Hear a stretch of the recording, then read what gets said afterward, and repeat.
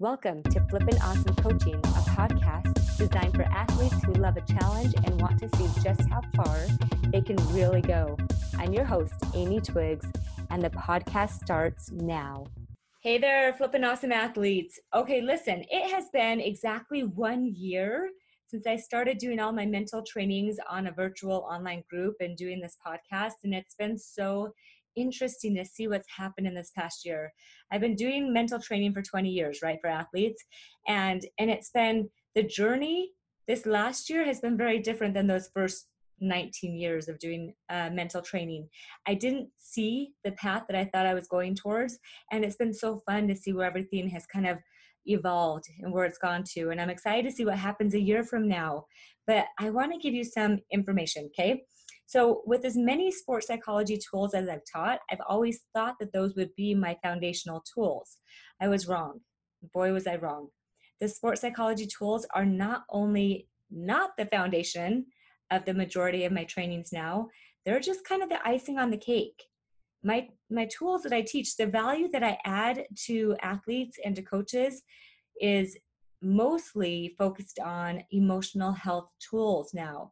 And when we understand that everything we do and that everything we don't do as an athlete or a coach is because of an emotion, then we increase the desire to understand what an emotion is, why we have emotions, how to control emotions, how to generate the ones that we want and need to produce the results that we truly desire, and how to slow down the ones that we don't want, figure out what's happening, and change them.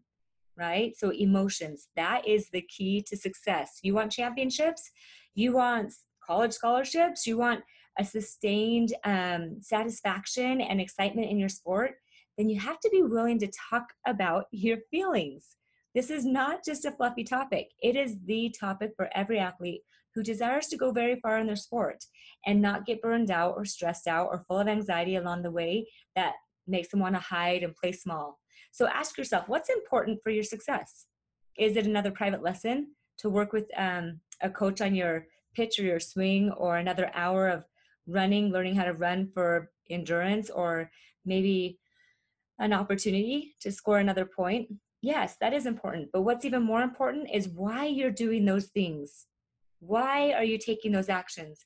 And how to make those actions that you want to take more precise and consistent, and how to make it so that you're willing to take more risks and work harder despite failures along the way.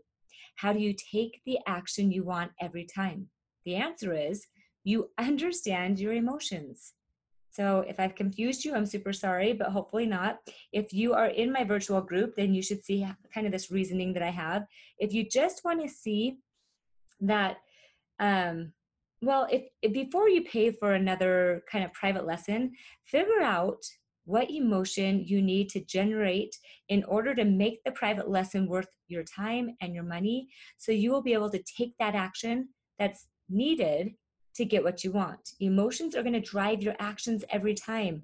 If you want your action to be consistent, figure out what the emotion is that's driving that action that causes it to be consistent. This is what we do in the virtual group. This is what I teach. I teach where an emotion comes from, how to slow down your brain so that you can see how you're creating your emotions and what you can do to generate any emotion you want at any time. Let me give you a tool, okay, to take away.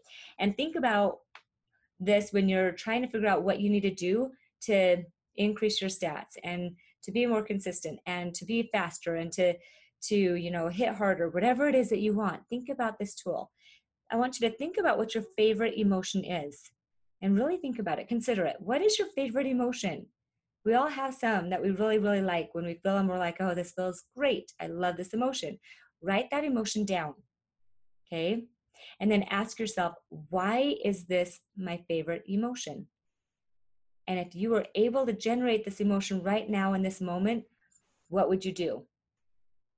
And I'm telling you, you can generate it right now in this moment. But if you were able to, and you felt confident that you could generate any emotion, and especially your favorite one right now in this moment, what would you do? What would that emotion drive you to want to do? What kind of action would you take or not take? And if you took those actions, those steps, what possibly could be the result in your life, in your career? Is that worth it to you? Is the result something you really want? Okay, if you answer those questions, go back and slow this down because I know I talk fast. If you answer those questions, then I want you to go back to the very beginning of when I started telling you about what to think about, your favorite emotion, and ask yourself, what thoughts would you have to think in order to feel that emotion over and over and over? Write those thoughts down because they're like gold. They are better than gold, okay? And then see what happens. Enjoy this challenge and have a flippin' awesome week, guys. We'll talk to you again next week. Bye. Hey, thanks for joining me today. If you enjoyed listening or have questions about something you heard on this podcast, go to Flippin' Awesome Coaching to get your questions answered. Thanks for sharing this episode with your friends. Have a flippin' awesome week. Bye.